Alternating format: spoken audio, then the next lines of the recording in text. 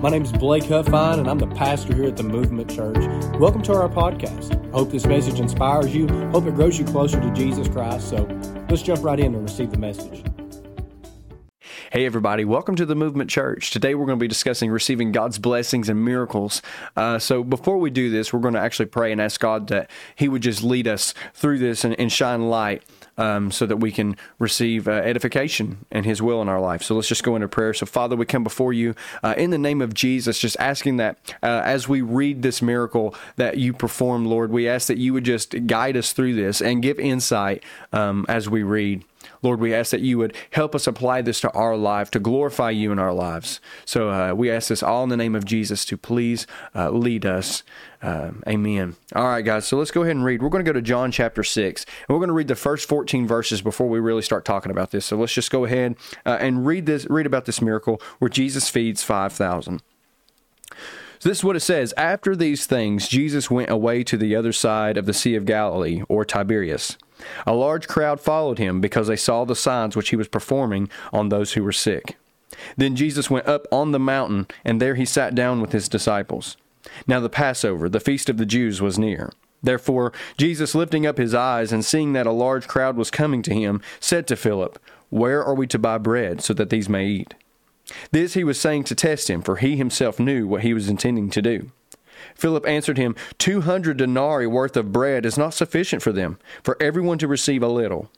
One of his disciples, Andrew, Simon Peter's brother, said to him, "There is a lad here who has 5 barley loaves and 2 fish. But what are these for so many people?" Jesus said, "Have the people sit down." Now there was much grass in the place, so the men sat down in number of about 5,000. Jesus then took the loaves, and having given thanks, he distributed to those who were seated. Likewise also the fish, as much as they wanted. When they were filled, he said to his disciples, "Gather up the leftover fragments so that nothing will be lost." So they gathered them up and filled 12 baskets with fragments from the 5 barley loaves which were left over by those who had eaten. Therefore, when the people saw the sign which he had performed, they said, "This truly is the prophet who is to come into the world." This is truly the prophet who is to come into the world. So this miracle ultimately proved that Jesus was the Messiah. The people believed in Jesus and who he was. So why do we bring up this miracle? Why am I talking about this miracle in reflection of receiving miracles and blessings from God? Well, first off, we can see that God knows what he's going to do.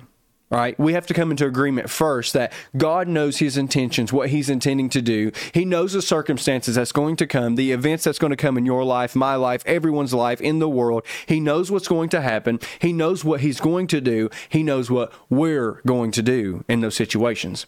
We can all agree that God is all-knowing and that he always has a plan and his will for whatever happens. Okay, we can agree on that, but what it really comes down to for you and for me in receiving any type of blessing or experiencing God in our life, it comes down to the same thing as this lad here who had 5 barley loaves and 2 fish.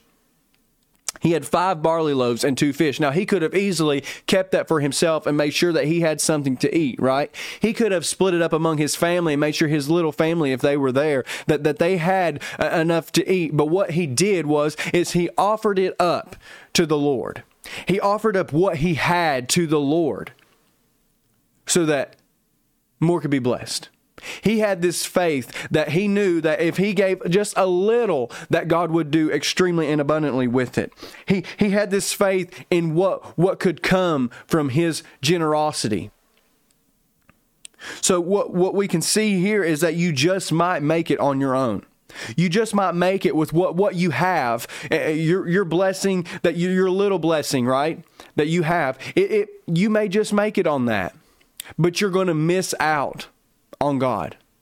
You're going to miss out on what God could do, what God could bless you with and others, right? Because we can't sit here and think that the lad didn't get plenty to eat, right? All ate as much as they wanted and had leftovers. There was 12 baskets left over. So not only did he get plenty to eat, but everyone got plenty to eat. And then there was leftovers, glorifying the Lord.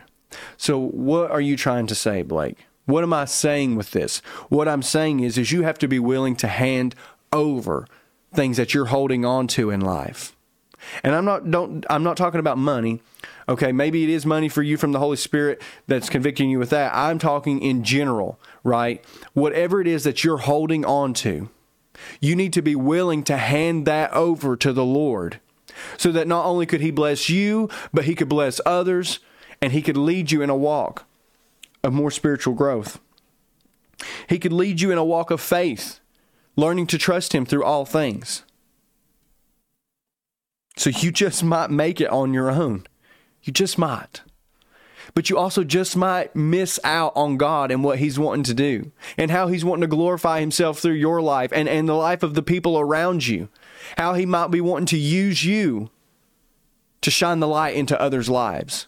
But whatever it is you're holding on to, your faith is in that item. Your faith is in that thing, that hobby, whatever it is. Your faith is in this little thing that you're relying on to take you through life. But ultimately, you have to understand that you have to have the mindset of handing it over, the faith in God, to hand that over to Him so that He could use it to glorify Himself and to bless you and to bless others. Or it may just bless others, or it may just bless you. But that's not for you to decide or to make the decision. Your decision should be to hand it over and let God's will happen and let God do what He wants to do with it in your life.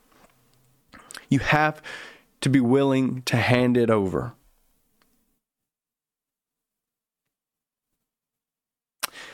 One time, I was in church, and I had just sold a vehicle, and I had quite a bit of cash on me. And I felt God tugging me to put a large amount of it into the offering plate. And it's not something I wanted to do. I was very hesitant to it, honestly. And I don't say this to boast. Please understand where this is going.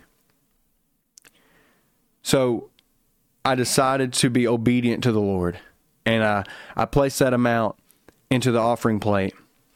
And the next day, I went to work. I was kind of in a bind, honestly, from giving that amount. And it's crazy. When I got off work and walked out to my car, there was a note and that amount on my windshield. And I don't remember exactly what the note said, but it said something along the lines of trusting God to be your provider and that God will sustain you. And that really taught me a lot on obedience and faith in God. Now, what I'm not saying here is that when you give, when you give money or when you give a service, let's just say a service, when you give that service, that God is going to turn around and give that right back to you. Or to give you that and then some. That's not what I'm saying at all. But what I am saying is that God will use whatever you give Him.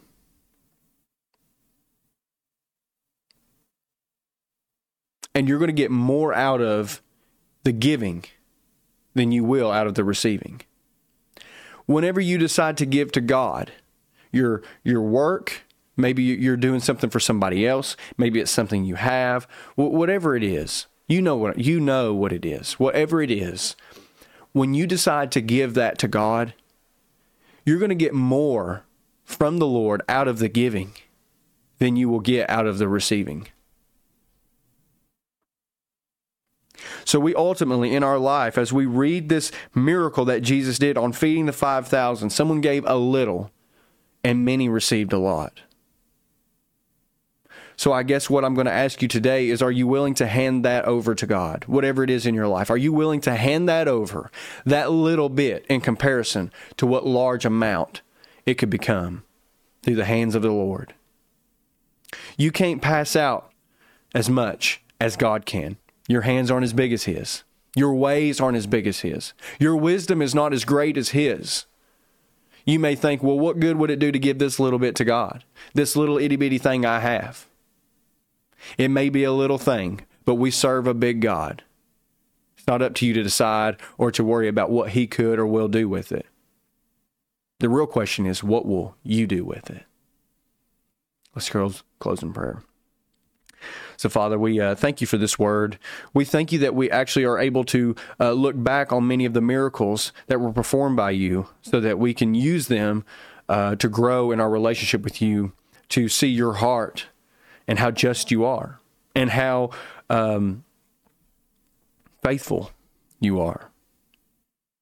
God, we thank you that we can actually trust you, Lord, and that we can place our faith in you, that you are never changing. And we love you, and we will serve you all the days of our life. So ultimately, God, we just give you all the praise and glory for who you are. In Jesus' name, amen. Thank you guys for joining. Have a great week, and I'll see you next Sunday.